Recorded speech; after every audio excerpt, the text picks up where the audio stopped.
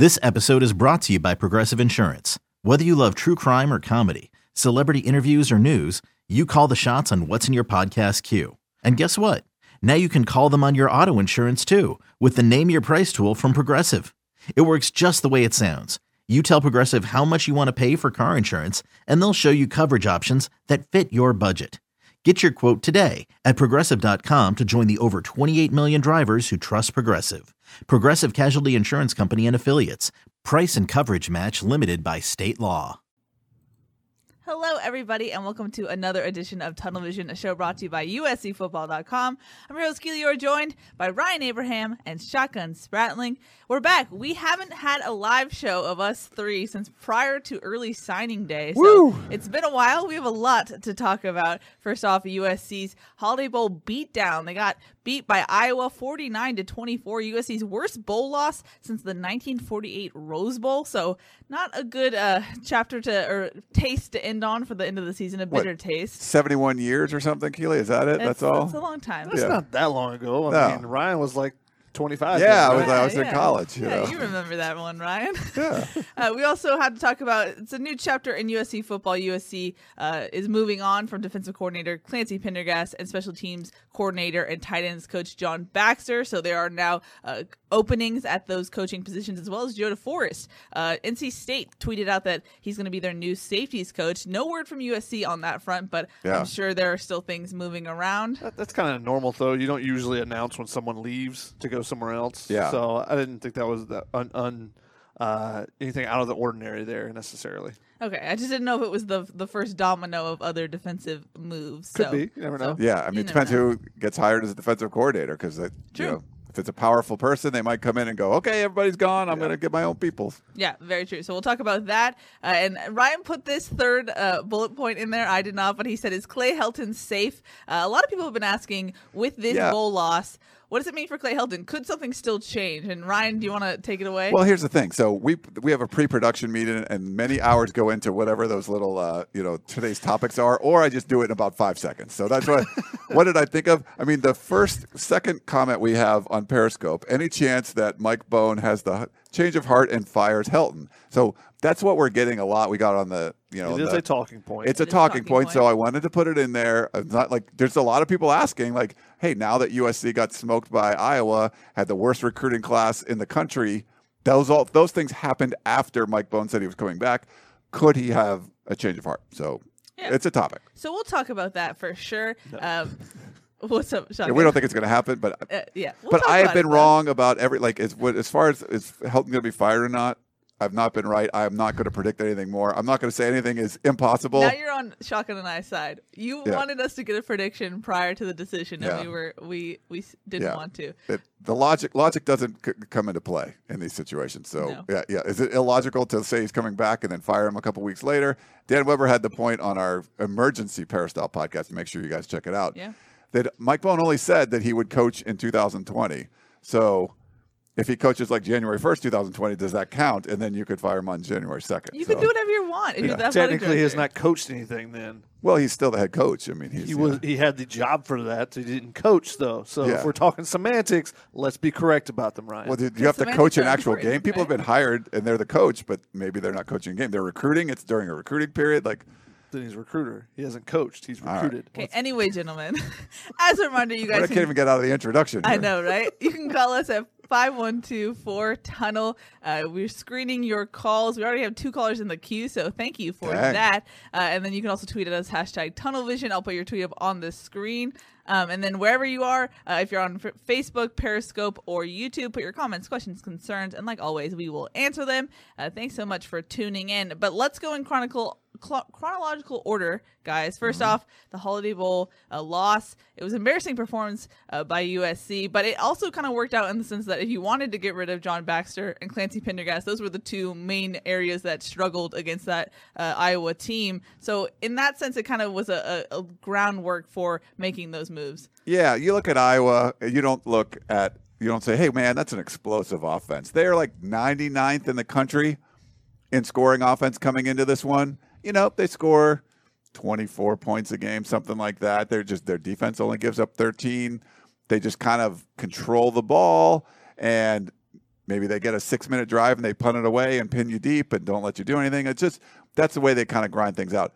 Iowa scored touchdowns on their first 5 drives. So, excuse me, it's sort of like you have your cake and you're eating it too. They had these long drives that they ran off all this clock.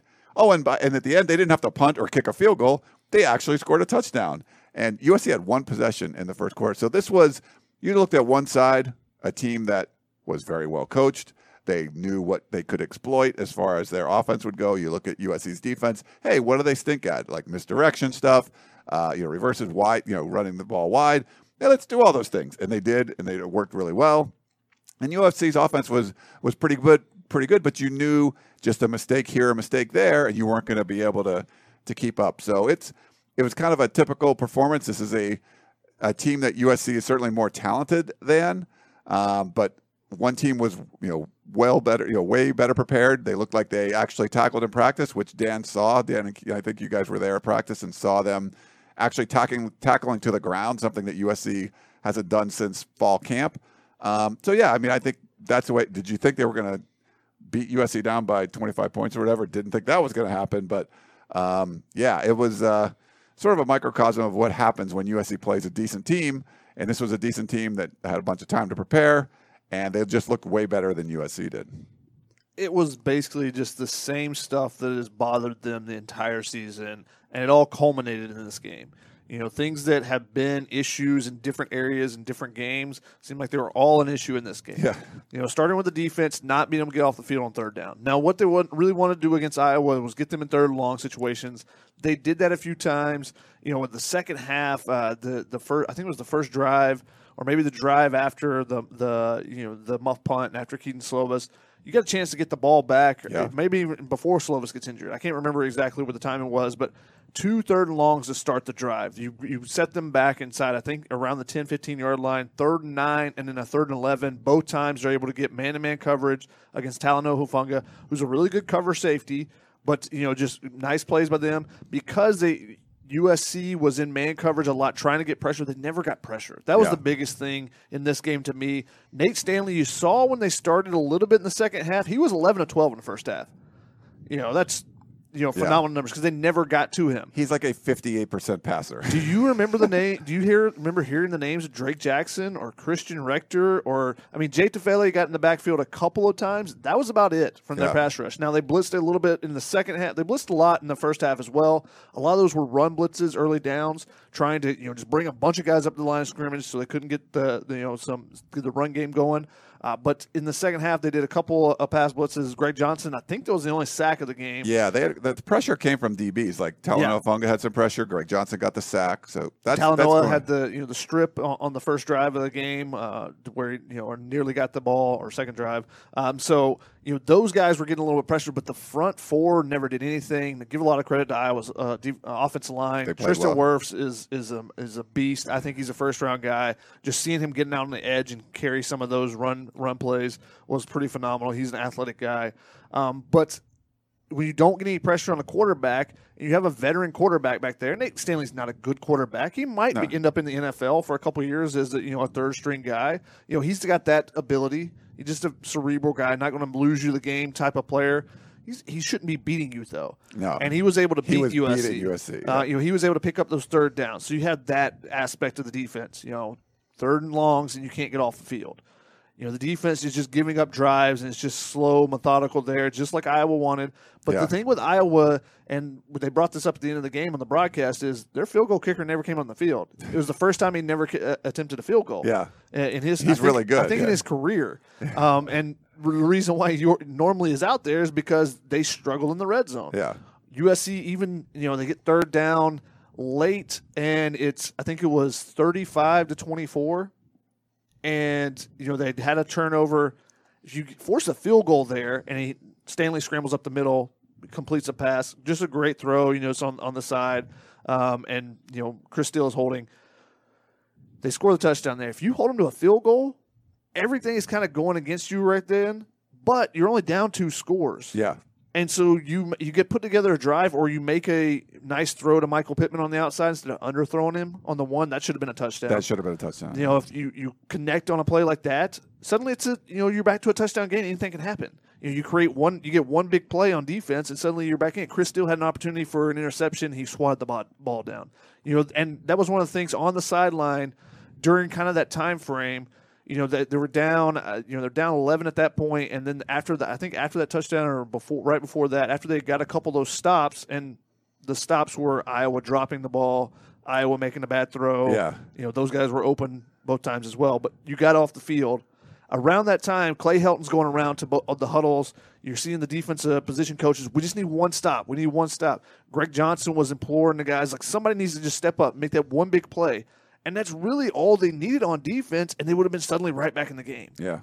But instead, everything went the complete opposite way, and it became that culmination. Not only did you have the special teams, touchdown early in the game, the defense just couldn't make the big plays, couldn't create the big turnover to churn things, and the offense just wasn't the same without Keaton Slovis. They moved the ball a little bit initially with Matt Fink, but then Iowa made some adjustments. They were playing some off coverage early. They made some adjustments, took away the hitches and stuff that they had early, and that means, hey, now you can go up top and try to go over the top of them. When they did that, Fink wasn't able to get the ball out there, and a couple times they tried it. We didn't see the YOLO raid like we saw with the YOLO, like the Reign of Troy people call the YOLO raid, where Matt Fink did that against Utah. Just didn't look very good. And USC turned the ball over. They had 3 turnovers.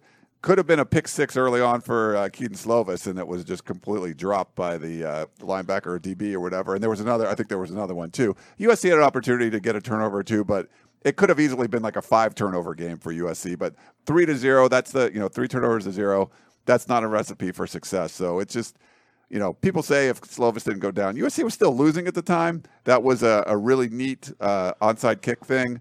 But again, with the special team stuff, you can't have 3 or 4 horrible plays and then one great one, and then everyone just talk, whoa, we had this great special teams plays. Like, no, you can't bat that way. You have to just be a little bit better than average or average, and USC just continues to be below average, which you get that one signature play, but then all the other ones are terrible. You can't give up a touchdown like that. That's just ridiculous. So, maybe that's a good segue into defensive struggles and special team struggles, and those coaches are now gone. Before we do, I just want to talk about something really quick. Shotgun, you talked to Austin Jackson after the game. One of the matchups we were looking at coming into that game was Austin Jackson versus AJ Epinesa. What did he have to say about his performance, and what did you take away from what I know scouts were looking at that matchup? Does that affect his decision at all? I think it could affect the decision there, but I was actually going to say right before that is that their stars stepped up and made big plays. Yeah. Amir, I can't remember his last name, but the kid has 3 touchdowns in 3 different ways, nearly had a passing touchdown too. He should have probably had that. But Brendan Smith comes back for them, their wide receiver. He'd been injured. He was probably, those 2 guys were the 2 explosive players on offense, and they made all their plays basically.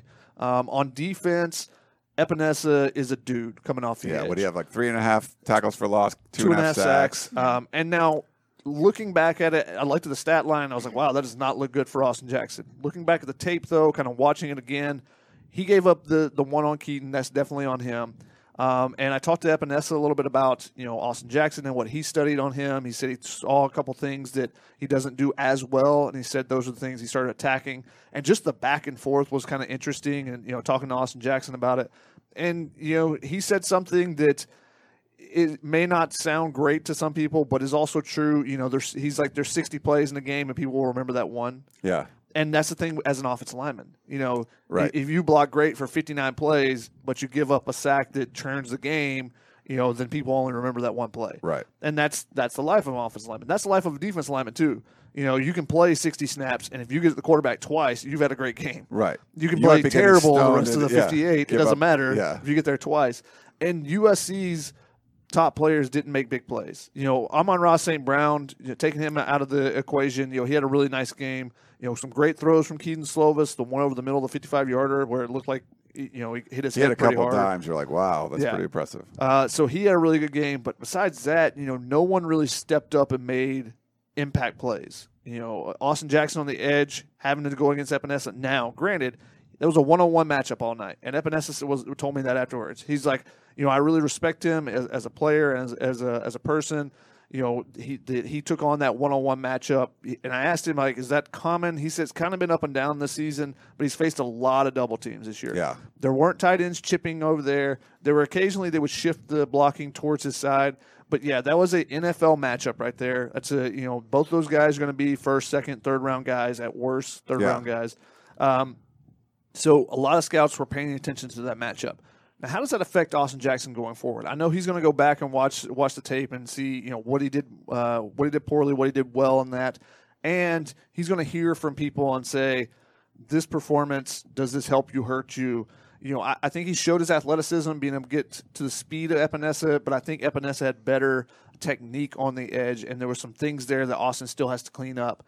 Now, there's a lot of factors that go into any person's decision on whether to leave school or come back, from family to education to all those things, how close are you to your degree, all those type things go into it.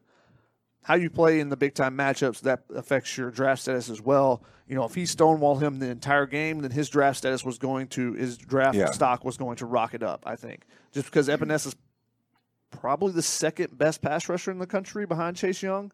He's in top 5 at least. Yeah, he's up there.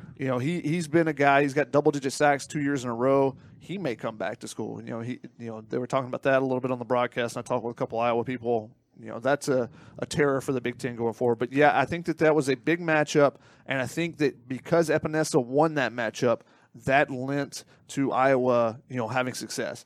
And the one sack that Keaton Slovis got injured on, that was on Austin Jackson. There was one, it looked like there was a miscommunication. It looked like there were a couple different times where there were miscommunications with the offensive line between Austin Jackson, Elijah Vera Tucker, Brett Nealon on that side, and also with Vi Malepeai picking up a couple of blitzes as well. There were things that USC had been doing really well as an offensive line, as a protection group, that they didn't do great in this game. And I think that's why you saw Keaton Slovis get beat up as much as he did. Yeah. Not necessarily just one-on-one beats in this game. Epinesa is really difficult, and if he gets a little bit of space on you on the outside, sometimes you just push him a little bit farther out. The last sack of the game, Matt Fink, there was pressure coming the other side, and he tried to roll out to the left, and Austin Jackson's like, okay, I'm pushing this guy out, and basically Fink runs right into him. Yeah. And so Epinesa gets another sack on that one. You're like, but that wasn't like Austin Jackson's That's not fault. one you blame on Austin Jackson necessarily. But I think people were kind of crushing Austin Jackson a little bit. And I think when you look at the stats, but overall I think it's not terrible for him that game. Yeah, he didn't have a great game. I still think he was okay in the game. I think he showed that he can block guys like that for sure. And that's the big thing with him and his draft stock is potential. Now, does he come back a year and does he clean up those potential things, those technique things, and suddenly that potential becomes production? And then I think he can skyrocket up into the draft. I think he can be a top 15 pick if he comes back. He has to do some work obviously, and he didn't have an off season last year. I think that's huge for him, and I asked him, what's one of the things you're going to emphasize this offseason? He's like, well, kind of everything, just because, I basically lost all last season because he had the surgery to donate to his sister. Yeah, so that basically just sapped him for almost the entirety of the offseason. So he's still got a lot of stuff to work on, and he's going to be working on that regardless of whether it's at USC or at the next level. Yeah. Before we move on, Shotgun, there's a lot of questions about your hat tonight. Look, Oklahoma, they just got beat down, so I figured they needed a fan for the night. Nice. They needed someone showing them a little bit of support, right? Maybe. I didn't know if there's any fans out there. I know there's still USC fans because we see them every time. They got a beat down too, but not as bad as Oklahoma. Oklahoma got a bad one. And plus, it's just a really sweet hat. You get the schooner on there. Oh, nice. So aren't you supposed to be neutral as a journalist? I'm not covering Oklahoma. Gotcha. I'm not covering Oklahoma here. One last point before we move on to the firings, if you will. There was a lot of talk about the preparation leading into this bowl game. I think it's safe to say that it just, especially on your point about the O-line not gelling well, they did not look prepared out there, especially on defense. But the thing is, you still have Clay Helton as the head coach going forward. It seems like we always reference the 2015 Holiday Bowl and how they got beat by Wisconsin. The prep wasn't really there. Do you feel like lessons have been learned in that area? No. What lessons learned? What are you talking about? No. Clay Helton does things the way he does things. And, there was 11 practices on the schedule. There was a lot of criticism that they weren't using enough bowl practices. And then when we go to practice, Clay Helton talks about the 15 practices they had. And where did those extra 4 practices come from? And I think there was a couple practices they had full pads. Dan talked about some of the different techniques Iowa was using, tackling to the ground, even when they were just in shells and not in full pads. That's just not something that, whatever reason, he's not comfortable doing. That may change when you bring in a new defensive coordinator. If it's a strong defensive coordinator, they might, insist, hey, we're going to be doing more tackling in practice. Because like we said, the last time they tackled in practice, we believe, was in fall camp. And you get that kind of more goal line stuff where the offensive linemen are just smashing in the defensive linemen. It's not like you have to do Oklahoma drills every day, but I think you need it a little bit more. I don't think there's a lesson learned, Keely, unless another coach comes in and does that. Because we know the way Clay Helton does things, and it's just not. It's just not the way that some other coaches do. One of the things that's interesting to me is when they had the Wisconsin prep, the fewer practices, they had fired coaches. Yes. And so that was used as maybe that's the reason why Clay Helton's not making changes immediately after, he's announced that he's coming back. Maybe he wants that continuity going into the bowl game. You got the crap beat out of you, so What did it matter? Because that was his whole thing going into it when we were asked about staff changes, and even after the game when he referenced staff changes, he said, I've been focused on the Holiday Bowl, I've been preparing for the Holiday Bowl, but where did that get you, Exactly. Yeah, exactly. Yeah. So, was it? I forget who was saying this, and was Dan was quoting this, where if you need to make, if you got to make a move, if you got to fire something, if you know it now, don't wait to do it. Like, you didn't evaluate Clancy Pendergast and John Baxter based on that game, guys that you had talked very highly about before, John Baxter being the best special teams coach in the country despite all the data that you've provided to show otherwise. You didn't decide that within 24 hours of the Holiday Bowl ending. You knew that going into it. You knew, we had heard before, we talked about this before, we had heard before the game that those guys were both going to be fired. If you know that, you just fire them. You got Dave Campo on there, just let him come in and call a defense. You got, Johnny Nansen or Joe DeForest, they've done special team stuff. They could you knew you were going to do it. Just get rid of them early. Like, it was just dumb, and it didn't look like either one of those guys were all that interested in making a great showing, because the defense and special teams just played woefully. And both of those were game plan stuff.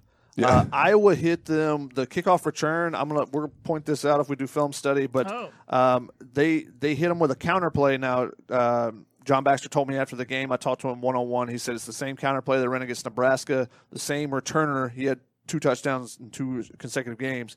They took the guy, if you're looking at it, the returner is looking, he's about to catch the ball. The guy that's on the very front line on the far right, he's the one that kicks out Chris Steele, who's supposed to be the emergency tackler. You always keep one person back on each side on a kickoff coverage to be like your emergency guy. Like, this is the guy who has to make the tackle if it gets to him. He gets kicked out and he's out of the play. They don't even talk about it on the broadcast because you don't really see him. He was way far on the outside. And so this guy ran basically all the way from this side of this, and as Chris Steele's coming down, he kicks him out here, and there's the huge lane wide open there. So that was schematic. So that was game prep by Iowa on USC. So you didn't do anything. Now, give Baxter credit for the game plan of the onside kick. They saw the way that Iowa was backing up on the returns. So give him a little credit there. But the same thing on defense, it was all game prep. Iowa did stuff that USC just couldn't stop. And it was simple things. It was never like, there was only a couple plays where you just go, that guy just didn't make a play. Yeah. The run on 3rd down, Talanoa had a shot at a tackle. That guy just didn't make a play. But everything else was just like, that's schematics. Like, they're getting the edge again. Yeah. Oh, they got guys like out in front. And the guy walks into the end zone without being touched or whatever. You're like, okay, let's do, The reverse pass, that was wide open. Yeah. There's a lot of things where guys were wide open, and it wasn't necessarily like, oh, that player just didn't make a play. That was more like, oh, their scheme is not set up for that. Now, USC did some different things on defense. They played a lot of 4-3 early in the game. But those things just did not work against Iowa. They were able to continually move the ball, move the chains, and you got to give credit to their coaching staff. Definitely outcoached the defense and the special teams there. As far as the Wisconsin stuff go, Keely, at the time when Clay Helton took over and he made all those changes, there weren't really a lot of good candidates. But you could have had Chris Hawkins step in. You had Dave Campo on. I mean, there was options this time if you wanted to make those firings.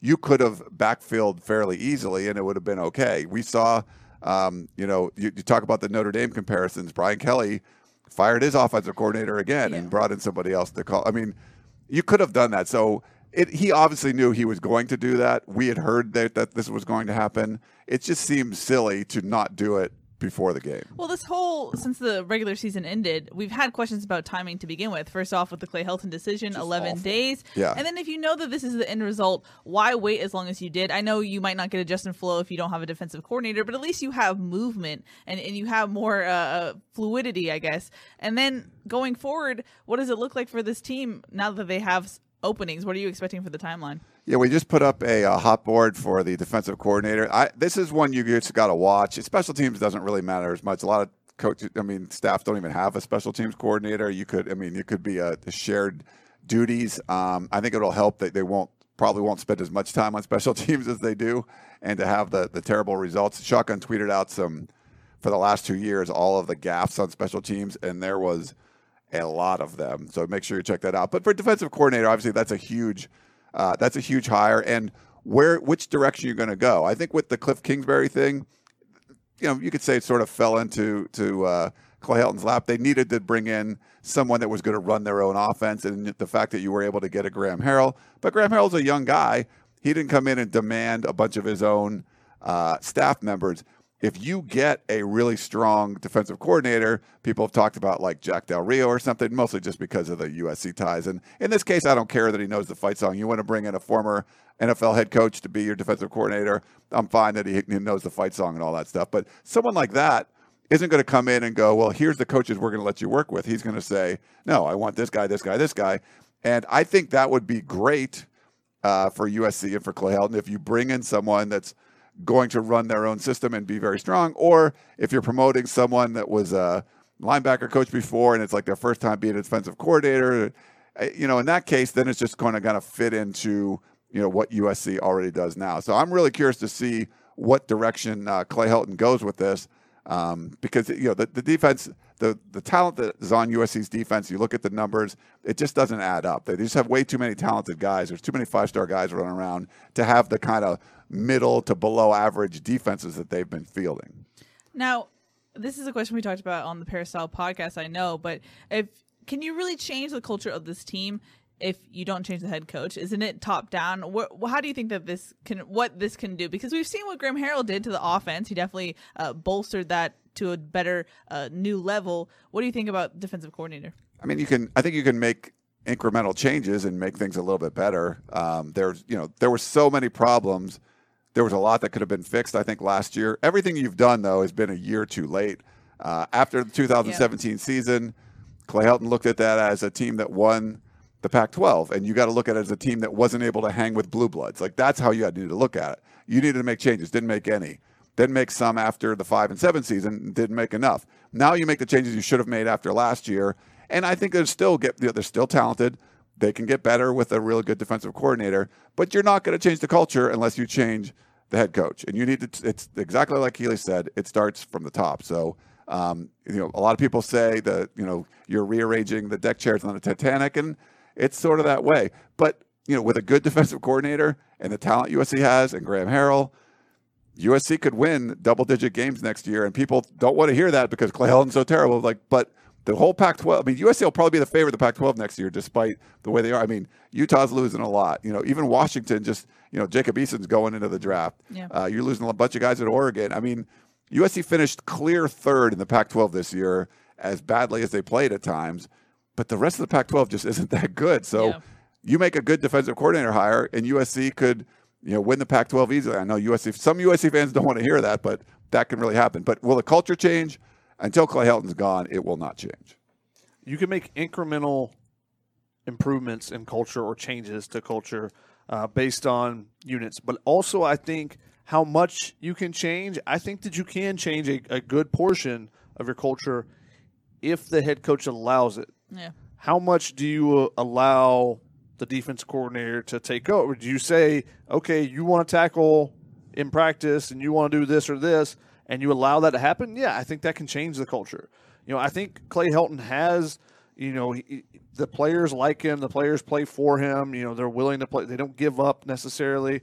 So I think that part is okay. But the bigger issues are the toughness features. And on defense, I think you can make some of those changes and play towards that. can you get over the hump? Can you go for, Clay Helton said, was asked after the game, how does this team get back to winning Rose Bowls and, being Pac-12 champion? He said, we got to go from good to great. I don't know if you're good right now. No. You're okay. Yeah. For the talent you have, you're okay. Yeah. You got to get back to good first, and then that's when you go, can he get them over the hump to great? And that's when you're in the national championship conversation. That's the question I don't think anyone has any confidence in Clay Helton in. Yeah. The weird thing, too, is when you start hearing rumblings, if we've all played sports, you've done things like that. Like when you hear someone say, like, he's not doing this or she's not doing this or whatever, it's like almost in your mind you want to do that, And he's heard so many times about the team is soft, they don't tackle in practice. And for whatever reason, that's the philosophy. He doesn't want, like, just one day you just come out and go, Oklahoma drills today, everybody's hitting each other, it's gonna be a bloodbath out there. Just just do it once, like do something, and fans would love. I mean, people would go crazy, and it would probably help the team. But for whatever reason, it's just not. We talk about this. He comes up with like a plan in the off season, and that's going to set up how you're going to practice in November. No matter how well the team played or poorly they played or whatever the deficiencies they are, this is how we're going to do it, and it just doesn't seem to change. So I'm not sure why that is, but that just seems to be that's just part of like the way Clay Helton coaches. One of the questions we've gotten so far that I just want to just address already, in the statement of releasing the coordinators, Clay Helton mentioned that he also consulted with AD Mike Bohn. Now people are wondering, is this something that he was forced to do? Because as you mentioned, the 5-7 season, he didn't get rid of Baxter or Clancy. How much do you think that weighed into his decision, Mike Bohn kind of forcing his hand, or is this something that he clearly knew he had to do? I think from sources we've talked to, I don't know if it came directly from them, but the athletic department was definitely aware of this. So, if anything, it was a collaboration between the two, but it very well likely could have come down. It's like, look, you're staying, but these guys have to go. And I'm not saying Clay Helton wouldn't have done it himself, but I think the athletic department was definitely involved in this decision. Mm-hmm. All right, let's jump into calls because they've been waiting for a good bit. Yeah, thank you guys for doing that. First off, let's go to Jeff from Newport Beach, I believe. Hello, you are live on Tunnel Vision. Hi, guys. Good evening. Thanks for having me on. Great show, by the way. Just a couple things I'd like your feedback on.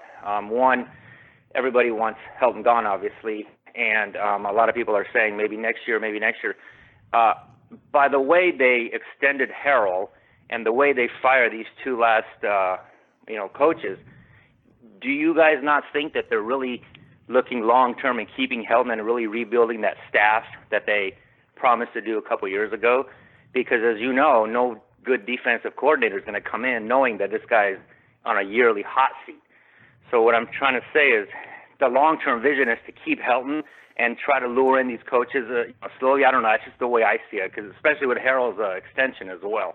That's the first thing. And number two is I just want to point out, I don't know if you guys saw or not, but post-game, a couple of our players, when they asked them, hey, what happened, this, and they were just kind of like, yeah, man, we just got to go and, learn from our mistakes and correct it. Ohio State gets to the playoffs. They lose literally in the last minute, and a couple of their players are in tears saying their whole season was a failure. So this just shows what kind of losing culture our team has, where they just have to go correct a mistake after a blowout. And Ohio State, last-minute loss, almost a perfect season, is a complete failure to them. Thank you very much. Thanks, Jeff. Thanks, Jeff. Yeah, appreciate that. As far as, you can't have multiple points because then we forget what the heck you were talking about for the first time. But as far as like the extension for Graham Harrell, I think that's certainly a concern. If you get a lower-level defensive coordinator, it won't be that big of a deal. But if you brought in a big name, that's going to take another multi-year, contract sort of thing. Then if you do blow out Clay Helton during the season or next year or after the season, now you have these other buyouts that you have to deal with as well. And that was one of the issues apparently, for this season too. So I think that's certainly a concern. Curious to see how that goes. But there's the carrot being there would be, hey, you have the potential, if you hire a really good defensive coordinator, you could potentially end up being the head coach because you have a coach that's on the hot seat all the time. So that's a selling point too. So that's why I think this is a really interesting defensive coordinator hire. Which direction do they go? Who can they get? And will it be, the stronger a personality, the stronger person? If you bring a DC that has a lot of wields a lot of power, that's a good thing for the program. If it's just like a ho-hum sort of hire, then you're probably looking at a throwaway year, and then well, who knows? We would say that every I thought time. you were done predicting. That's what logically what should happen, but then that means it probably won't. So who knows? I think that they still can get a good defense coordinator. I think the two scenarios that you look at as potential of hiring a guy that you really want rather than pulling someone off a scrap heap is, like you said, someone who thinks that, okay, this might be an end to eventually being the head coach, or this might be an end to being a head coach somewhere else as well. You know, if I come in, I have a really good year, look at what I've done turning around this team. And the reason why you would think that as a defense coordinator is you go, I got Talanoa Hufanga, Isaiah Pola-Mao, I got young DBs in the other spots, I got Palier Natiote, I got Drake Jackson up front, I got potentially Jay Tavele and Marlon Tuipulotu back. You go, there's pieces there. Right. I don't have to be there long. You're like, why does this defense stink? Exactly. You look at it and you go, there's talent. If I get the right guys to coach up the positions, I got my guys that I know that are going to do that or whatever. Yep. You go, this could just be a springboard to me getting a head coach job if that's the person's aspirations. Yeah. Or you go out and you get in the back. The other side of it is potentially getting a younger guy that wants to prove himself. Someone like Zach Arnett from San Diego State, who's putting up terrific numbers down there with their defense, and he's been there for I think 6 years now. Was their linebacker coach, and now has been the defense coordinator a couple of years.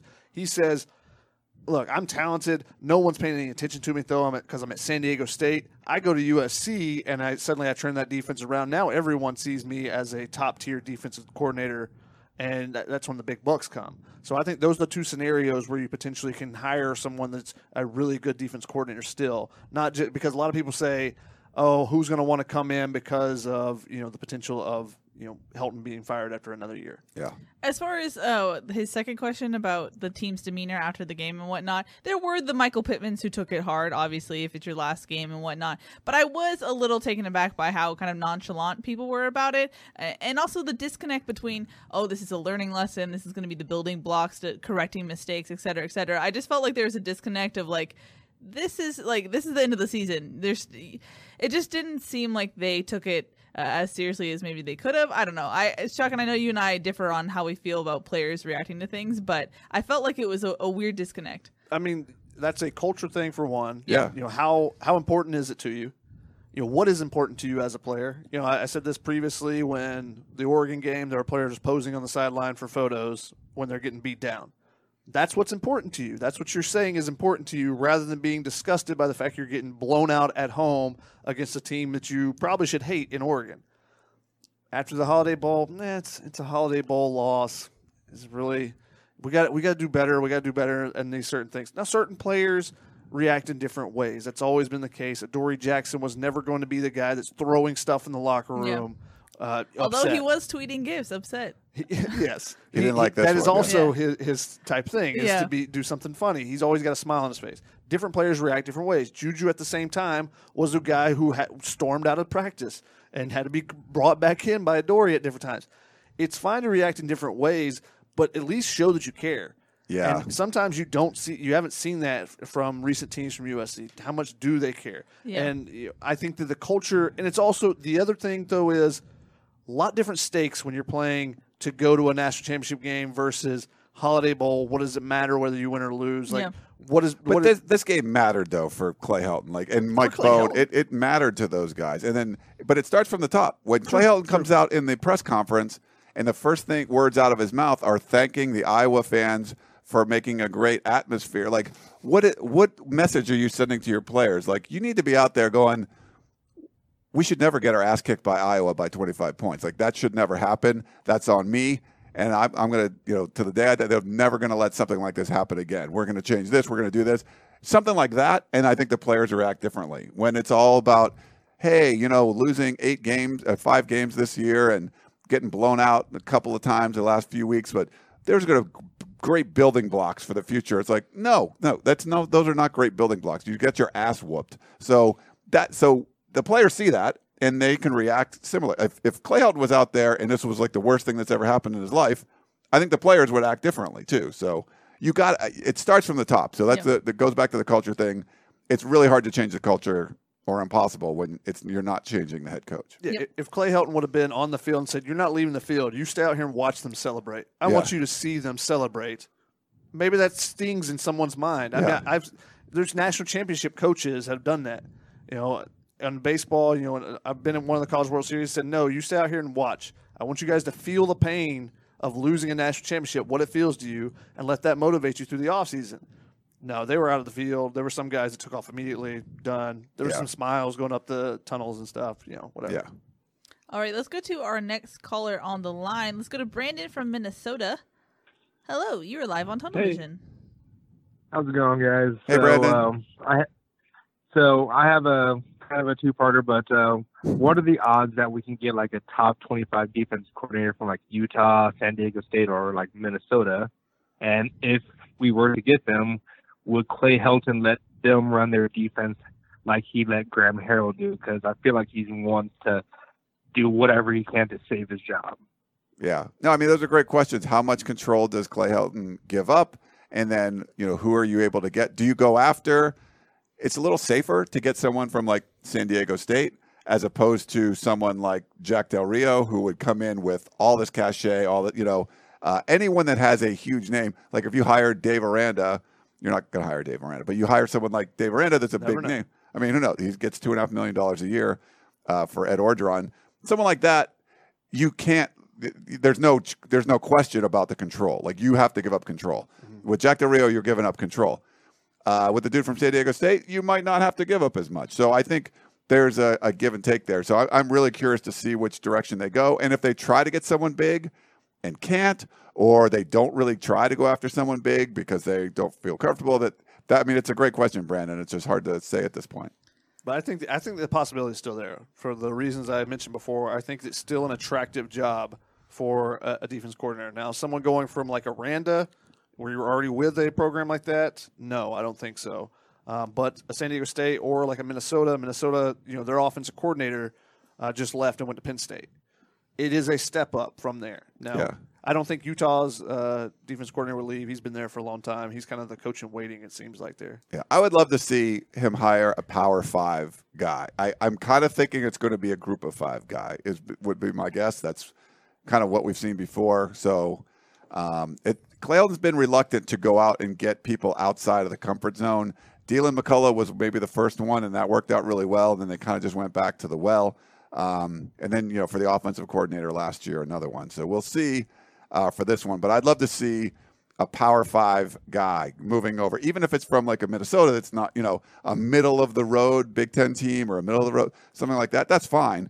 But someone from Power 5 as opposed to Group of 5, I think would be better. Mm-hmm. Makes sense. Would you rather have someone who's doing really well right now, the Minnesota or the Utah, the San Diego State there, or a bounce back, you know, that's a bigger name like Charlie Strong or Jack Del Rio or some of those names that are on our hot board that you can check out on USCFootball.com? Yeah, I kind of like if there's a former head coach, that's okay as far as bounce back stuff goes. But just go get a Power 5. Like when they've done that, like Kingsbury was Power 5, and then Deland McCullough, like we mentioned, was at Indiana. But get someone like that. You know, get someone from Iowa State. It doesn't have to be, you know, from Florida State or, well, they're not doing that well, or Texas or something. But get someone that's a Power 5 guy.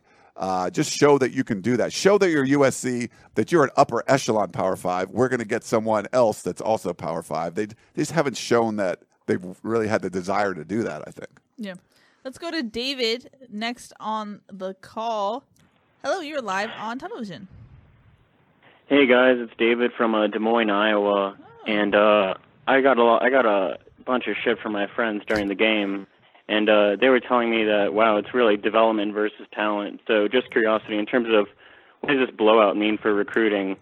Because I mean, if I'm a recruit and I got an offer from Iowa versus USC, I might want to be thinking, but I might want to think twice about going to USC just because they can develop players rather than USC can right now. Thanks for your time. Hey, David. Thanks, David. Most likely they're not going to be good. There's not a lot of recruiting battles between Iowa and USC, just the way that works. But the development thing is a real issue for sure. You could look at like a Utah that's closer. You could say, hey, you're getting developed there, where USC brings in higher level talent, but they haven't been. Doesn't look like they're getting a whole lot better in a lot of those positions.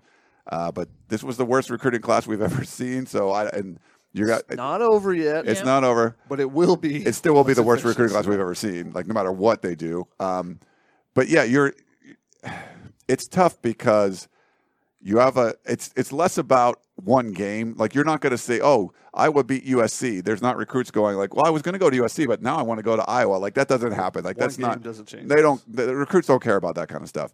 But they do care about your coach if they're going to be around and if you have a coach that's on the hot seat for 2 years in a row, and they lose 5 games and get blown out a couple of times, like they're going to still be on the hot seat next year, and they're most likely going to lose to Alabama to start the season. So the only way Clay Helton's off the hot seat, I think, is if he beats Alabama in week 1. If not, still going to be like the hottest seat in the country, and that's not going to be good for recruiting more than Iowa blew out USC in the Holiday Bowl. Yeah, I think the last recruit that was actually recruited by both was Epinesa. USC tried to talk to him, but he was pretty locked in with Iowa at the time.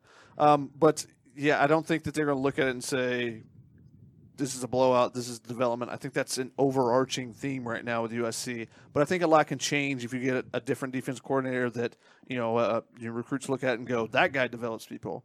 So I think you can move out of the way. Same thing with the offensive players. They go, oh, I want to play in that Graham Harrell offense. So I think that can be thrown out of the window really quickly with the right hire. Right. Ryan, you mentioned hot seat. Is it fair to say hot seat at this point? Because hot seat is determined, when you say that, I think by the media, the fans, et cetera, et cetera. It's not necessarily from the athletic department, the people who actually control that decision. Sure, the real thing. I think it's the definition of hot seat that the media uses. Clay Helton will clearly be on that. But will he be? Yeah. Will that really be the case? I can't say anymore because many times he should have been fired and hasn't been. But by the media definition, that's who talks about it. He will be on the hot seat next year. Yes. Let's go to our final caller who's been waiting for a bit in the queue. I believe it is Don. Thank you for waiting. You are live on television.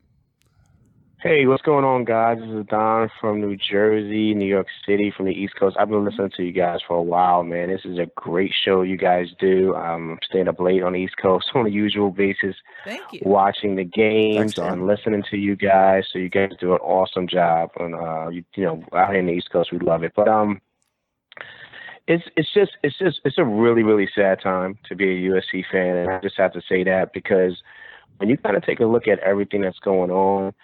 And even with the Clay Helton situation, it's like in order to move on, truly move on, you have to kind of let go of certain things. He's like the last remnants of the Sark and like Kiffin era. Like he's like the last piece. And in order to truly, truly kind of like disassociate from that and really move on, you got to let go of this guy. That's just one part of it. But then when you look at the recruits and you look at recruiting, even on the East Coast, we have a lot of great athletes out here, a lot of guys, Don Bosco, and of course you guys know Brian Cushing with the school out here, Bergen Catholic, like a lot of kids who are looking at a lot of great schools. They're not even considering USC. They stink. Like we're not going all the way out west to go out there. Like that's how kids are thinking. We want to go to LSU. We want to go to Clemson.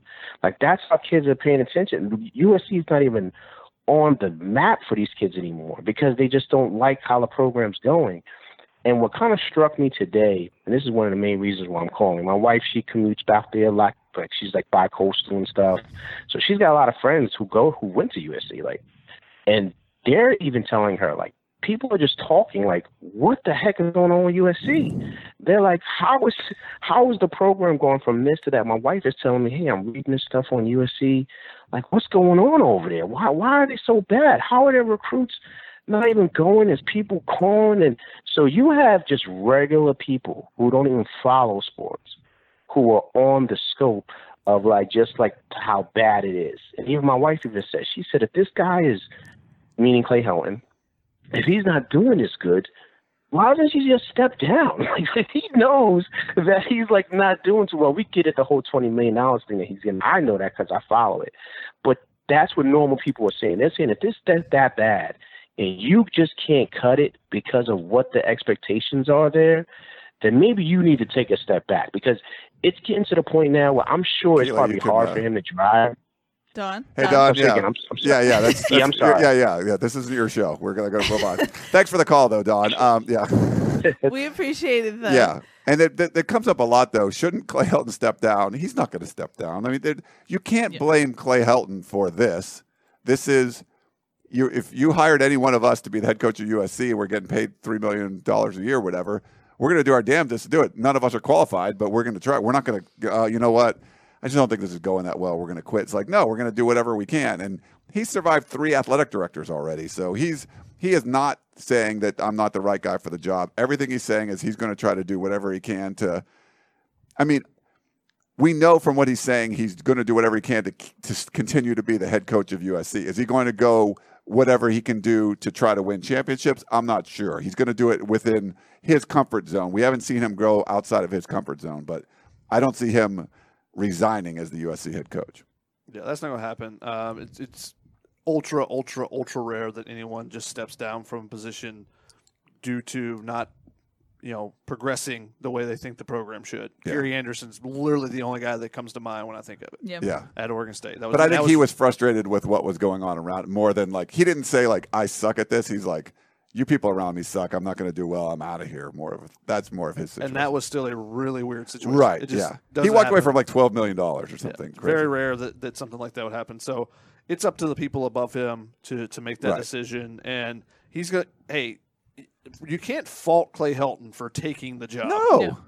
Any one of us would, Mm-hmm. You fault the leadership above him. It's been 10 years of incompetent leadership at the USC Athletic Department. For giving him the job and then continuing with him for the job 3 different times. Yeah. From interim. Extending him. Giving him coach, a big, extended. Big buyout. Yeah. All that stuff. All above him. Not his fault. No. And speaking of leadership, if we want to jump into questions, Steven on YouTube kind of wanted to take stock of where Mike Bohn is right now in the fans' eyes, just because he came in saying the right things, and now some of his comments after deciding to keep Clay Helton, and then prior to the early signing period, and then how that played out, they can't really match up what he's saying with what actually happened. Right. So if you ever play that game, Chutes and Ladders, Mike Bohn came out of the gate and got on one of those ladders right away. Did you ever play this? It goes all the way to the top. Everyone's excited, hey, it's an athletic director that didn't go to USC, didn't play football here. He said the right things, fight on to victory and all that stuff. And then he takes 2 steps on his next turn and hits that big chute and goes all the way back down when he said Clay Helton was coming back. So he had this meteoric rise to the top. Everyone was like, this is amazing. And then he is now the most hated person around the USC campus. Every time, he doesn't even tweet anymore. He'll retweet things. Anytime he's mentioned, people just slam him on Twitter, and you feel bad. But we said this before, the most important decision of his athletic director career will happen in the first 30 days. And it was. And he retained Clay Helton. It was the wrong decision. It was a very, very unpopular decision. And now nobody likes Mike Bohn. So it's crazy. I mean, I think the jury's still out. You got to see what he's able to do. But it's not good when your first decision is that bad. I know there's other reasons behind it, but you had to put your little chart on the wall and put your pros and your cons. And I think they underestimated the cons of bringing Clay Helton back. They're like, yeah, fans won't like it, but they'll get behind us. That's probably, you can hear me yeah, they're not going to like this, but they'll get behind us and they're going to fight on. And it's like, no, that's not the way it's going to go. They're going to hate it. They're going to cancel season tickets. They're going to stop donating. They're going to every time you tweet, they're going to yell at you. Every time the president tweets, they're going to yell at her. So I think they underestimated on their little pros and cons chart, and that's unfortunate. I think Mike Bohn can still do a good job, but it's not off to a good start, and the fans are not really happy with him. To your point about the inner dialogue, I guess, that they're having in their meetings, Anthony on Facebook said, do you think that Helton and the administration are pushing the narrative that fans don't support the team, which is why players like Chris Steele is on Twitter calling out fans? Can you guys speak on this? I think it's a terrible way to go. The fans were just beaten. It's like you go over to Vietnam in the 1970 or something, and you rescue a prisoner of war from these analogies tonight. I'm just bringing those out of the door. You rescue a prisoner of war, and then you're blaming him because why were you locked up for so long? It's like, no, dude, it's not his fault. These were fans that have been beaten down and run over and not listened to and tortured. And then when you go out and torture them again, you're blaming them. No, this is the wrong approach. And I think you're going to see that change. I think they're going to realize it's not okay to blame the fans in this situation. The fans are right. that they are right. They haven't been listened to. They've been the $100 donors that they're told don't matter. And they united, and it's hard to get fans to unite. They united in this front. They knew they did not want Clay Helton to be the head coach. And you let him be the head coach again. You can't blame the fans. So I think that's a judgment error coming from the athletic department. Shocker, because they've had a lot of those. But you can't blame the fans. Basically, anytime you do something that Lynn Swann had already previously done, you're not making the right move. No. And that was something Lynn Swann, if you remember, I think it was on a Trojans Live. He's like, the fans need to get behind us. We're a Trojan family. Yes. He's like, no, you need to put a product out there that they want to be behind. That's your job. It's arrogance. That's like, it doesn't matter. Pat Hayden did this. Lynn Swann did that. These are figures that they've never been told no in their lives. Like, they're put on boards of things. And when I'll never forget the face that Pat Hayden made when he decided that, to name Clay Helton the head coach. We were at the press conference. He made the announcement on the podium and tried to leave. And everyone's like, no, you got to answer questions. Like, he's like, don't you understand? I'm Pat Hayden. I made the decision. This is going to be great. Like, just I'm Pat Hayden. And it was like, no, we ended up interviewing him in a hallway with cameras and all this stuff. And Bruce Feldman asked him, do you talk to Chip Kelly? And he looked like a deer in the headlights. He had no idea.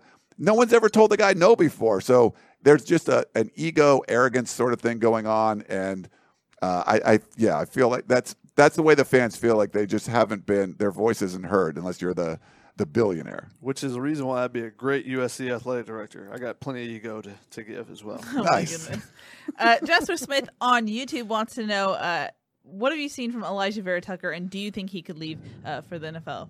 USC is going to be hurting bad if both Austin Jackson and Elijah Vera Tucker do go. Yeah. And, Elijah Vera Tucker got a pretty good grade, I was told.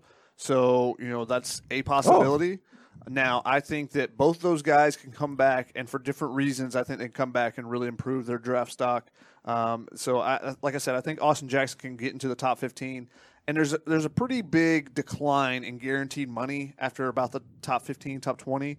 So I think if he comes back, you get into the big money, guaranteed money. I think that's a huge selling point that they can make to him. Have heard he's even more than I would think, probably thinking about coming back. So we'll see how it plays out still, but that could be a positive for USC. I think Elijah Vera Tucker may look and watch and see what Austin Jackson does before he makes his decision. We'll see. I mean, all those guys came in together. They could potentially have an offensive line next year of 5 guys that came into school at the same time together.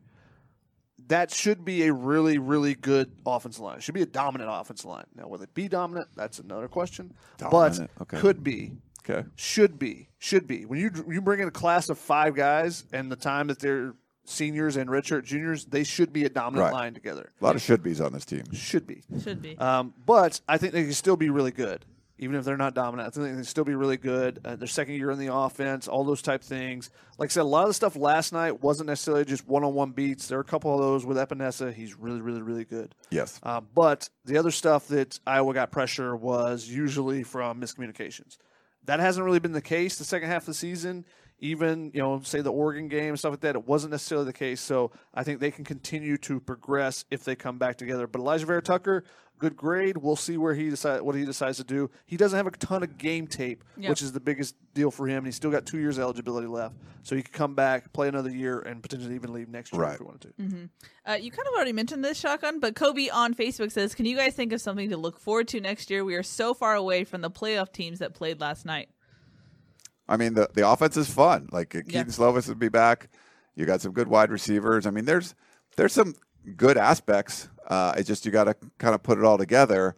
I mean, to Shotgun's point, too, with Elijah Vera Tucker, there could be guys leaving from the transfer portal. Like, this Clay Helton decision, maybe things just kind of go forward and you just, you get a new defensive coordinator and some other coaches and you fix things and go through. But there's more potholes along the way, too. But looking forward to next year, I think you have to look at, hey, man, how much better can Keaton Slovis be with that experience and some of the wide receivers and stuff? And, you should still have some good running backs and all that. So I think that's what I would look forward to. And you mentioned Keaton Slovis, just a couple of fun facts, not fun facts, but he finished the season with a 71.9 completion percentage, which is the highest by a freshman in NCAA history. And also USC came out yesterday with their other news and said that he only has a minor sprain that is not doesn't require surgery, which is really good news because given the prospect, you might have had both JT Daniels and Keaton Slovis out for spring ball. So the fact that you most likely won't have Keaton Slovis out is a definitely good thing for USC. Yeah. I mean, man, what if Matt Fink decides to enter the transfer portal? You could enter spring camp with no scholarship quarterbacks available. It's Purdue time, Brandon Purdue. Yeah, because they have no signees as of this moment. Maybe they sign somebody and maybe his injury, depending on the, how quickly the diagnosis is on it, maybe that pushes them to try to go out and get an extra quarterback, before the signing period ends as well. Yeah. But the good thing is there's not surgery. When you look at the replay and the exercises they were doing on the sideline, they were all shoulder exercises. They came out and said, I think they said it was an elbow sprain. Yeah. But all the exercises on the sideline were shoulder exercises, which made me think it was a rotator cuff issue. Maybe if it even worse would have been labrum. Labrum injuries are the ones that pitchers usually don't come back from still. So rotator cuff would have been really bad for a quarterback as well. So if it is indeed his elbow, I think that's a positive sign. And the fact that there's no surgery, that's definitely a positive sign. Yeah. I think the TV broadcast or somebody said shoulder and it was either radio or TV broadcast. They said shoulder and elbow, but then afterwards, Clay Helton just said elbow. And then that's the first thing that trainers evaluated when he came off or when he was on the field. But he also was doing that motion when he got hit. But I'm a jaded Angels baseball fan, and we've had a lot of elbow type sprain injuries. Shotgun, you're the baseball guy. Is this something where you might not know the extent of it until he starts getting back into throwing balls a lot every single day, where they might be more extensive than they initially thought? Yeah, in football, there's less pressure put on the elbow than there is in baseball. Just the whipping action in baseball as you're finishing down versus football, your arm angle is usually more up in the air. It creates less force on your elbow. So usually you don't see a lot of. It's very rare that you see quarterbacks have to get Tommy John or anything. Just thinking back at any NFL guys, it's not a very common injury. The more common is the shoulder. Someone like Drew Brees had the shoulder injury. I think it's probably a similar type of situation. I can't remember exactly how he got hurt in San Diego, but I think it was a similar type of play. But it's usually with quarterbacks, it's more shoulder. So if it is an elbow sprain, then I think that's something that's not as big of a concern as it might be for Angels fans. Yeah, makes sense. Jaded Angels fans. So jaded. Let's jump back into callers. First off, I believe it's Lewis from the Bay Area. Hello, you're live on television. How you doing, gentlemen? My question is, Ryan. I have a question about Slovis, but Ryan, I'm surprised that you're still saying the USC potentially have a season. Everybody coming together after the Harvard. Hey, Lewis, you're cutting out. I'm sorry. Maybe call back. We can't really hear what you're saying. Sorry. Yeah, we'll get back to you. Next up in the call queue is Peristyle Podcast Hall of Fame caller Curtis from Marina Valley. Curtis, what's up, buddy? Hey, you guys. Great show. Thank you. Tough loss to Iowa. I love the way the offense looked while Slovis was in. We only punted once, and that was supposed to be a top-notch defense. So hopefully we can continue next year. I want to talk defensive coordinator. We're going to have to hire one. What do you guys think on who's out there to be hired? And I'd like to nominate the coach, Harvey Hyde. He's very experienced. He was a head coach. He's really tough. And he would probably convince Clay to hit at practice to the ground in full pads. What do you guys think? Curtis, thanks for the call, buddy. Yeah, it's Coach Harvey Hyde's got a lot of media obligations. That might be tough. His name comes up though for different openings. But I would love, I like what you're saying, Curtis, about someone that brings a sense of toughness. And I think it was Matt Rule. I was watching a video of him from September. He's the head coach at Baylor. He was speaking to a whole bunch of head coaches, and he said the most important thing to him is toughness. And he talked about it's not just physical toughness, it's mental toughness. And you want to get these guys prepared. And I just don't look at this football team and say, toughness is not the first thing you say coming out of it. And I think that's what you'd want to get. So if you can get a defensive coordinator that's just a badass, that's just tough, and will go out there, be a great recruiter, get on, and just be really, into the kids and bring a sense of toughness, mental toughness and physical toughness, I think you'd be great. You'd be, better off. So I like the way you're thinking, Curtis. So, I'm not sure who that's going to be, but I think Clay Helton would really help himself if he could get somebody like that. So basically you want a defense coordinator that's willing to headbutt his players while they have helmets on? I like that. Yeah. Who did that? That was I don't remember. I think that's happened. Like at Ed Orgeron, someone is going to take your shirt off, but something like that. Did Van Gorder do that? He might have. Yeah, I think when he was at Georgia, maybe, I don't know. Or Will Muschamp. Someone who's just kind of, you look on the sideline, and you go, that guy might be crazy. Yeah, that's what you want. I think and this team, it needs an enforcer as well, and that's one of the other things is that who's the enforcer on the staff. Clay is a nice guy. He'll yell at guys sometimes, but it's.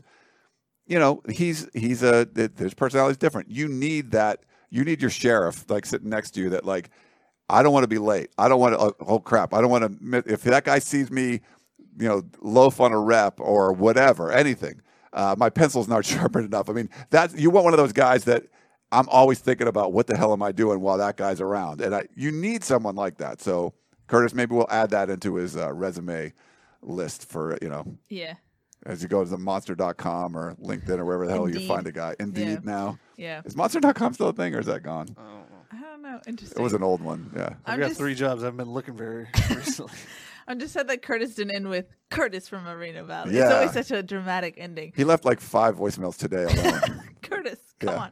Let's go to our last caller in the queue. I believe it is Alex. Hello, you're live on Tunnel Vision. Hey, how you guys doing? Great show. Thank you. Yeah, I'm Alex Manaheim, and just my question is, do you guys think any fallout from the disastrous season could be kids heading for the portal? Thank you. Good night. Thanks, Alex. Yeah, we kind of mentioned that a little bit. I think that's certainly on the table. One thing, having Clay Helton be like sort of on the hot seat, it sort of stopped any kind of portal talk because there was a lot of portal talk like after the season and stuff. Guys were entering the portal. And for USC, that really wasn't the case.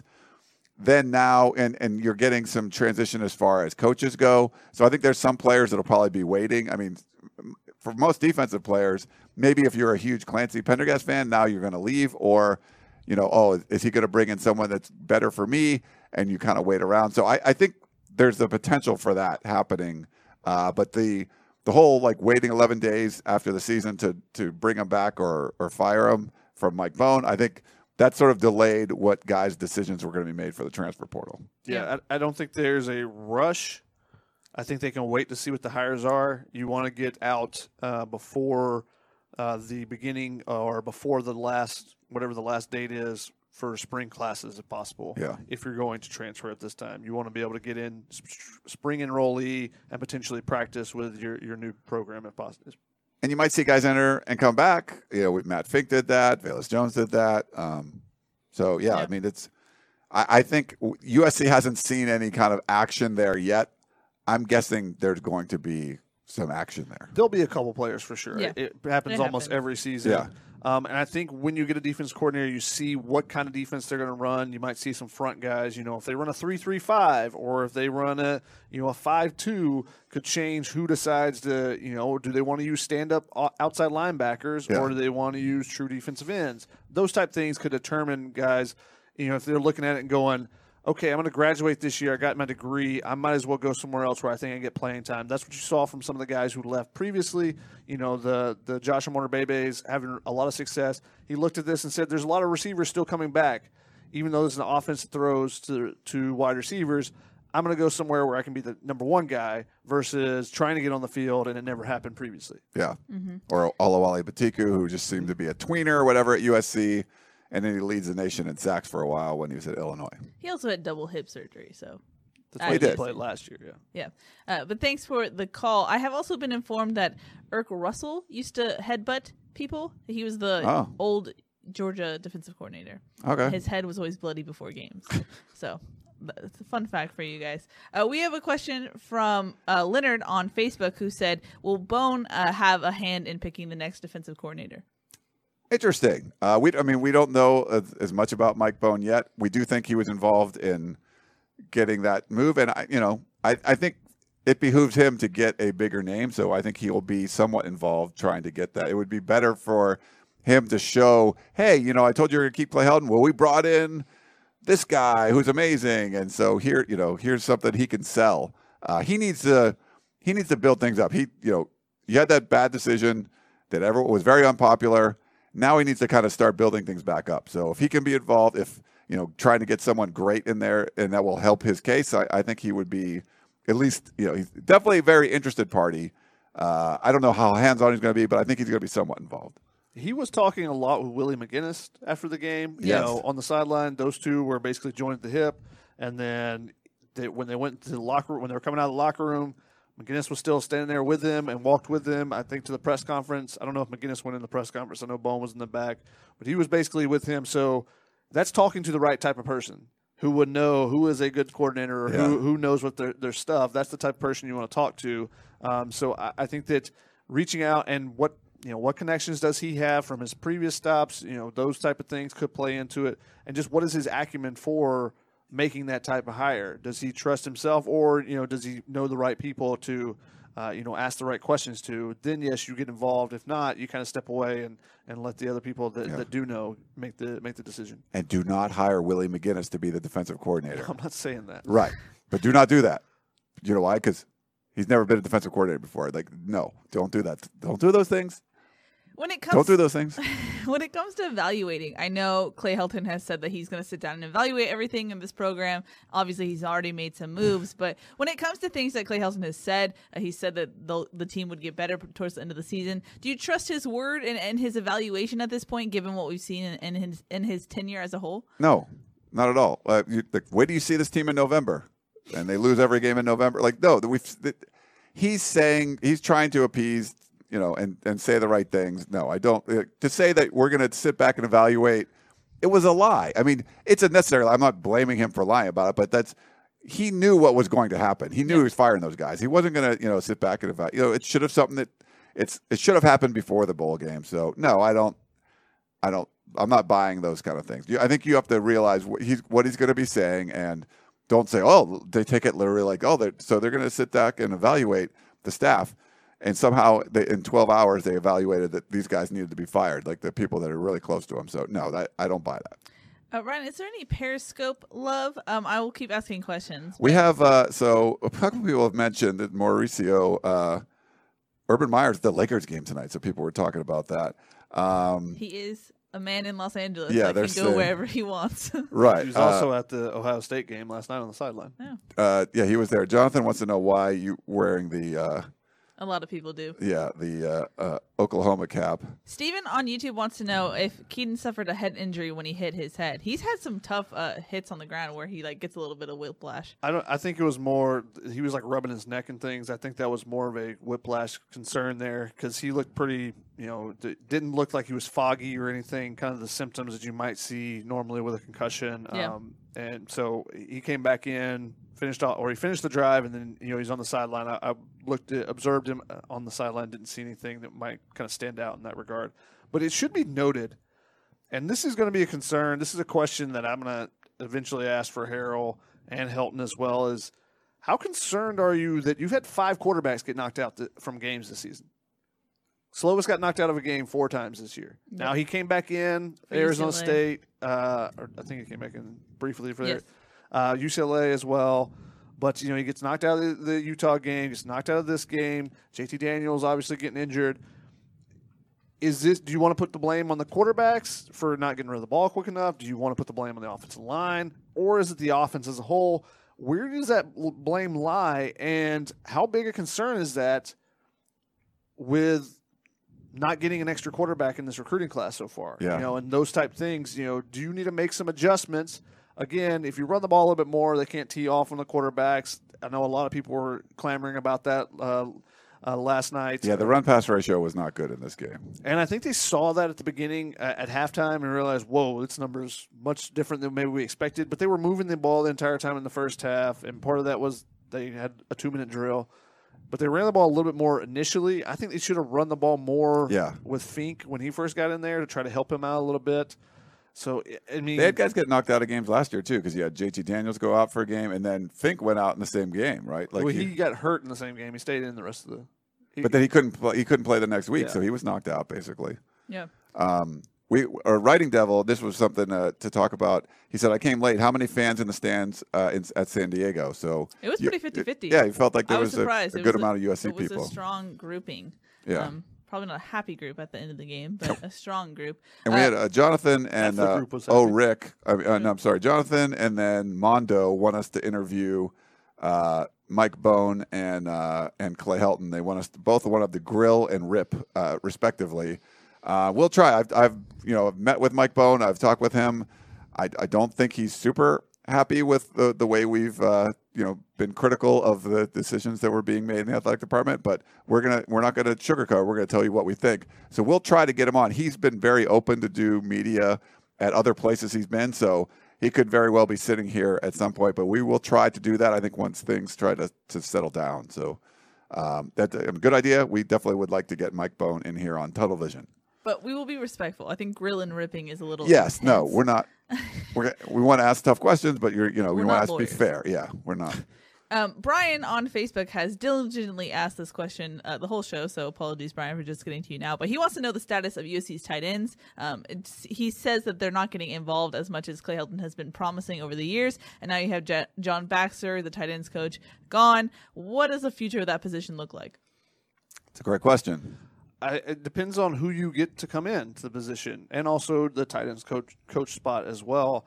Eric Cromanhook is not Tony Gonzalez, but he's a good blocker normally, so that's what he was used for. Would you rather have Eric Cromanhook split out and going out for a pass route, or would you rather have Drake London? You're going to say Drake London. So that's why they didn't use that position as much, especially in the second half of the season when you had the running back injuries. You stopped running as much. But before that, and they used Cromanhook a lot last night as well to run the ball and to use as an extra blocker. That's not Josh Fallow's specialty, which is why now if you get a guy who you think is a good hybrid that can do both and does both really well, then I think you use that position more and more. I think it just comes down to personnel a little bit there as well. I think when they wanted to run the ball, they wanted to be with the H-back in the backfield, they were using Eric Cromanhook. But then later in the season, when they're like, we're going to throw the ball a bunch more anyways, let's put Drake London out there. And he developed as the season progressed as well, which is why I think his numbers also took off, the combination of those two things together. So I think it comes down to what you're trying to do with that final spot on the field. Yeah. You're probably going to have three receivers out there most of the time, quarterback, line, running back. What are you going to do with that last guy? Yeah. My guess is what's going to happen is USC brings in a second receiver coach, and you have an inside receiver coach and an outside receiver coach. That's typically what you have in these kind of offenses. So the fact that USC didn't do that to start was really kind of strange.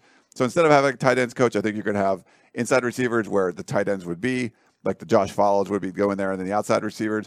And a guy like Eric Cromanhook might be doing a lot of work with Mike Jenks and the running backs, where he's kind of more of an H-back kind of guy. So that's my guess of how that's going to play out, but we'll see what Clay Helton decides to do.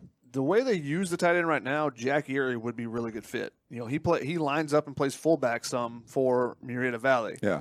The former USC commit, the son of USC royalty, Ron Yeri, Hall of Famer, number 1 overall pick previously. So if they can get him back in the fold, and he's still considering USC, he's going to sign in February. If they can get him back in the fold, I think he fits really well into what they're doing with it. And I think he's a guy that they would want to split out a little bit more. That they would still leave in the block, and he's got some work to do with a block as a blocker.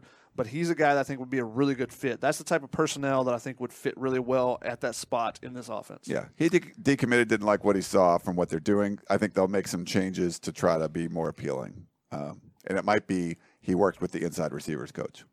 We're almost at the half an hour mark, so I'm going to go into ultra rapid fire mode. But before we do, Shotgun, you mentioned Drake London. We had a question from someone who I did not remember their name. When does he get on the basketball court?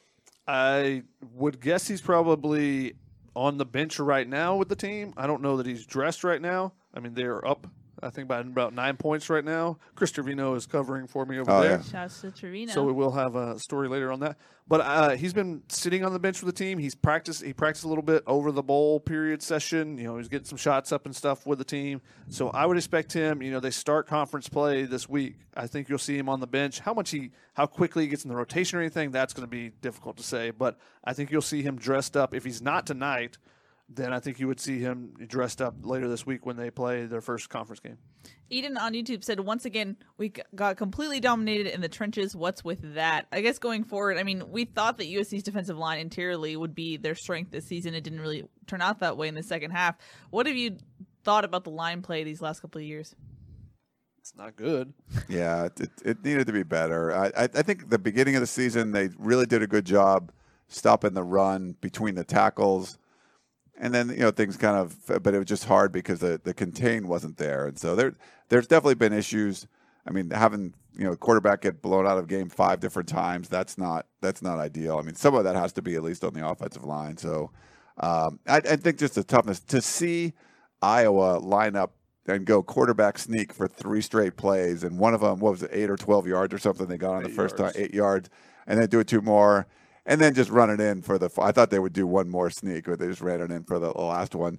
That's got to be demoralizing. You can't let stuff like that happen. So, that line play needs to get better. Mm-hmm. Good play call because USC was really anticipating that 4 straight. Right. You get smacked in the mouth like 3 times. You're you're pay attention, and then you get punched in the gut. Well, they sent 2 linebackers up the middle, and they ran right where Pallier probably should have been. He almost got through there, but he kind of got knocked over a little bit. So, I think that the defensive line, for one, I thought was doing so much better early in the season, and I think they got worn out.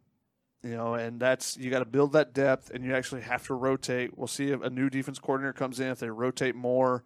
This conference is not great for rotating because teams want to keep a bunch of, they want to keep spread packages and stuff on the field, but you got to figure out a way to make it happen. Yeah. If you get a couple of penalties every year for getting too many men on the field, so be it. You got to rotate more guys in and stuff. Well, that's an issue that they dealt with this season. But Shotgun, rapid fire, faster. Jasper Smith says, with Black Monday happening tomorrow, any casualties from the NFL possibly coming as in replacements on USC's staff?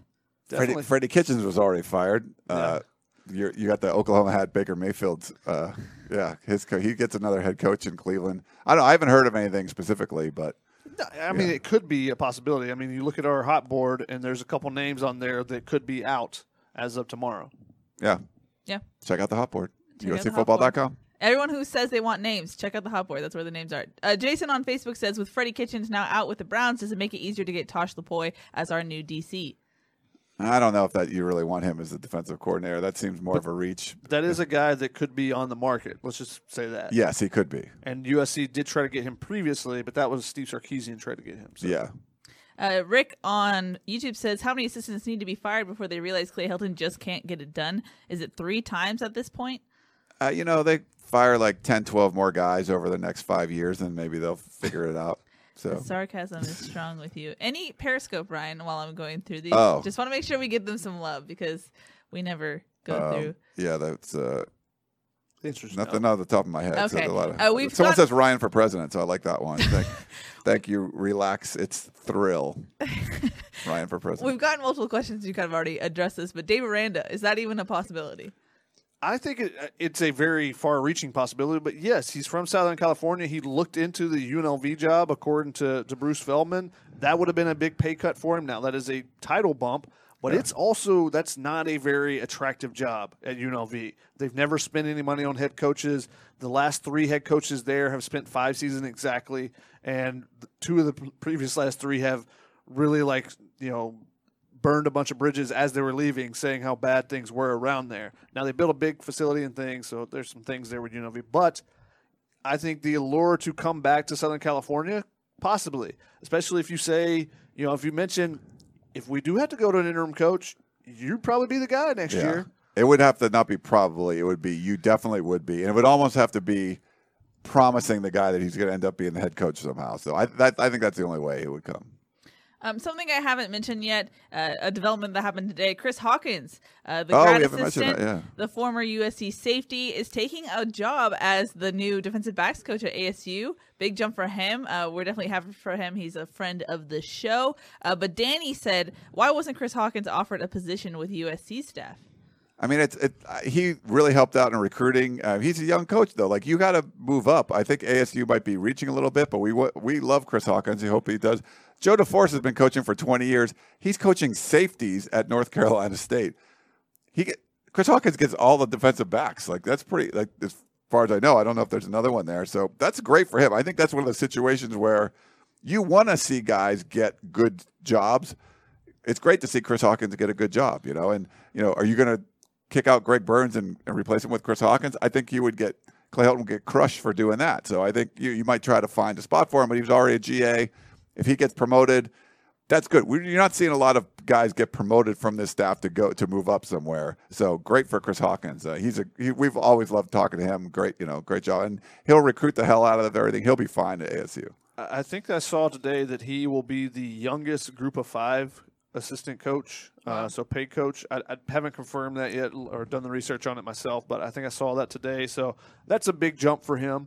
You know, to go from a first-year grad assistant to position coach is a huge jump. Yeah, because you could be a GA for 3 years, right? I believe so. Yeah. So that, you know, and give him, you know, a lot of credit for that. But that's kind of the model you want to have. You say, okay, you come here, you be a GA, you go somewhere else, you prove yourself, and then we'll hire you back. That's what you're supposed to do when you're the power of a conference. Now, whether it's Arizona State or you go to Miami of Ohio, go prove yourself. Let's see what you do. Now you come, we'll hire you back. And that's what you would ideally do, rather than saying, we'll promote a GA to that. Arizona State's kind of taking a little bit of a risk there, but it's kind of interesting how they're developing their staff, having older, former NFL guys, ton of knowledge, younger, go-getters on the recruiting trail. Prentice Gill, another former USC graduate assistant, is their receivers coach now, and then Chris Hawkins as well. So they're trying to combine those two things, and I think it's going to be great for Chris, the guys that are on that staff already, that he can learn from as well. So, you know, I think it's a great move for him, and, you know, it's another team, and maybe there's a little bit of this, that the reason why he gets this hire, and they also went to get Prentice Gill, is Arizona State looks out there and says, Southern California's open for recruiting.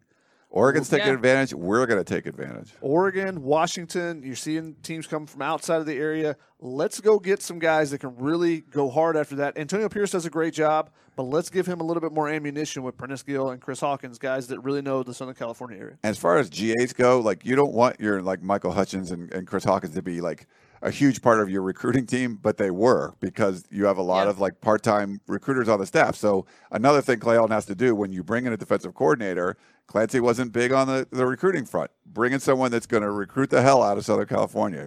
Just do a really good job recruiting, because you relied on guys like Gavin Morris and Chris Hawkins to recruit, where most schools don't do that. Tamat Sutz has a question for you, Ryan. He says, would you rather get an elite O-line coach with a mediocre defensive coordinator or vice versa? No, I'd got to go defensive coordinator. It's just a more important job. So I think you have to bring in the best defensive coordinator you can possibly get. Jasper Smith says, Clay Helton said all year this is such a young team, so will they still be young next season in his eyes? Every year. Oh, everybody's young. It's I don't buy that. Like, it's college. Like, your old guys are 22. Like, there's not, like, everybody's young. So I think that's a horrible excuse. I hate when people say that. Of course, an old guy would say that. I'm an old. Well, you're old compared to everybody on the team, even Keely at this point. Like, oh, I hate that. I know. I don't want to age. It's horrible. It sucks. But no, it's like, it's a young team. It's like, come on. Like, they said, they keep saying it all the time. They were kind of young in certain aspects. You're going to be young in certain aspects. I'm not saying year. it's a valid excuse. I'm just saying they were young. Trevor Lawrence is a true sophomore. He's never lost a game. Like, I mean, it's like, it's an excuse. It's just talk. It is an excuse. However, it would be a very bad one next year if everyone returns, because you're going to have a lot of experienced guys. Potentially offensive lines, 5 guys that are all juniors, redshirt juniors, seniors. You know, your receivers are all older. Your DBs have got it. Everyone will have experience. They're barely losing anyone. Yeah. What are you going to do with it? That's the big question. This is the thing. Next year has to be the year that Helton does something big. Not just, 9 wins. No. You got to get to 11. Wait, why does it have to be? Because it should have been this all year. the experienced guys are back. There's no excuse for that, even if they get injuries again, because that's going to happen, and they're going to use that as an excuse again. No. It's it. That's it. You're done. We're cutting you off. This is it. Wow. Mom and dad are taking away funds if you don't go get a job, type of Wow. thing. That's it. I was very hesitant to ever say that Clay Helton was going to get fired this year because I know what USC is like, but next year will be it. That'll be it. Wow, I don't think you can say. I mean, I'm the one saying. I don't think you can say that. I can tell you, you can say that. You can say it. It's going to happen. That makes me feel better, but I still don't buy it. No. Yes, I'm How is right. that your response after what we just saw happen this year? Because I know how this works. I don't know. Fool about me that. once, fool me twice, fool I me didn't three get times. fooled. The I didn't get fifth fooled. time is a charm or something like. Anyway, You might have got fooled. I didn't get fooled. I try to tell you. It's USC. You never know. I said that too, and then Ryan, whatever, it doesn't matter. Speaking of how USC is, Julianne asked a question saying, likely an obvious question, but why is Heritage Hall so concerned with giving into a coach's request for some measure of control? Because humans that have power do not ever want to give up power. It's just a human trait. Yeah. And people in Heritage Hall that have some semblance of power don't want to give up any of that power. There's a lot of the Peter Principle stuff going on, and there's people that have positions that they know if you brought in someone that was really good, they would recognize that they are not really good and they would be fired. So this is more about job preservation than anything, keeping power. They wouldn't like another Pete Carroll who won championships but really ran things, and they would rather let themselves run things than win championships. That's really, they would like to win them. They would hope to win them, but they want to win them their way. That's the big issue going on. So that's why the people that are tweeting out like drain the swamp and all that kind of stuff, that's why they needed a real athletic director to come in and make a bunch of changes. And we'll see. Mike Bohn might come in and still do a whole bunch of stuff. We just haven't seen it yet. Hope is not a plan. Yeah. True. Kay says, what are your thoughts about Slovis basically getting hurt almost every game? I know, Shotgun, you already addressed this, but do you think that that's a pattern that we'll see continue going forward? Yeah, he's soft. No, just Ryan. like he does need to bulk up though. He That's does, one yeah. thing. He'll need to do a bunch of neck exercises and stuff. You want to bulk up the neck. I mean, compare just the body types of him versus Nate Stanley. A fourth or fifth year senior. I don't know if he was rich or not, but just completely different body types there. Oh yeah. And he's gonna have to get more muscular, and that's something you see with all freshmen that come in. All of them have to bulk up, and he's probably put on some weight already, but he's gonna have to continue to put on so that he can absorb some of those hits. You're gonna get hit as a quarterback, but you got to protect him better. And he was a true freshman that you didn't like. No one really expected him to play. I don't know if he expected himself to play. And so, yeah, this offseason he's got to get a little bulkier, and they got to figure out a better way to not get him killed. Steven says, with low numbers and low star recruits, will USC's depth be an issue? Is it possible that they will ever tackle again, given what's happening with depth and whatnot? Depth shouldn't be an issue next year unless a bunch of guys transfer out. Right. As far as just numbers. Right. This recruiting class the only thing about this recruiting class, you're not going to have a lot of guys contribute right away the way it's built now. But, it'll add depth to the offensive line. It'll add some depth to the defensive line. But, yeah, it's not really, you don't look at depth as being – like, the depth hasn't been a problem. They've had a lot of bodies. They've had a lot of scholarship guys. It's just sort of been this excuse, and they're still acting like they're under sanctions and trying not to get hurt in practice. So, and they had a lot – I mean, when guys got injured this year, you still had guys step in and do admirable jobs at almost all the positions. So, yeah, depth hasn't really been an issue in that regard. And the injuries have mostly been in games, and you could argue, like, if you practice harder, maybe you get another injury or two, but maybe you have less injuries in the games. That's one of the things. Yeah. A lot of things you can argue with this team. Brian says, does Clancy Pendergast being fired open up all the defensive coaches? Yes. It just depends on how much control when you hire someone. Do you say, we want to bring you in, or do you say, we're bringing you in, do what you want. You make the hires. I think Chad K was doing pretty good. I think Greg Burns is doing a good job. But if I'm one of those guys, even if I think I did a good job, I'm updating my resume when my boss gets fired. So, because you don't know what's going to happen. We had a question about Isaac Taylor Stewart. Shotgun, I believe you talked to him prior to the bowl game about some people were worried about his cryptic tweets. Yeah, he said he's 100% at USC. His plan is to graduate from USC and go to the NFL draft. That's his goals and his aspirations. Bigger question is the injury he sustained. He got chop blocked or not chop block. He got cut blocked, and probably should have been a penalty. They called a penalty on the exact same thing the very next play because it was outside of the tackle box, but his leg stuck in the ground and his knee went backwards. So he immediately threw off his helmet, was in pain. So he went to the x-ray machine and everything. His family was there with him after the game, but did not look like a very good injury to sustain. Hopefully it's a sprain and not anything torn, but I would be concerned that he may be lost for next season now.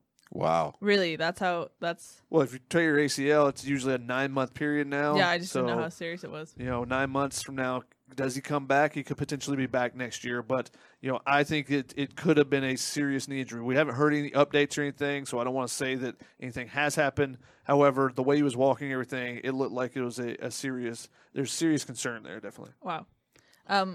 Should we wrap it up, Brian? I think so. Because Shotgun has a special friend that in the we have an studio. audience today in the studio. Yes. Alrighty.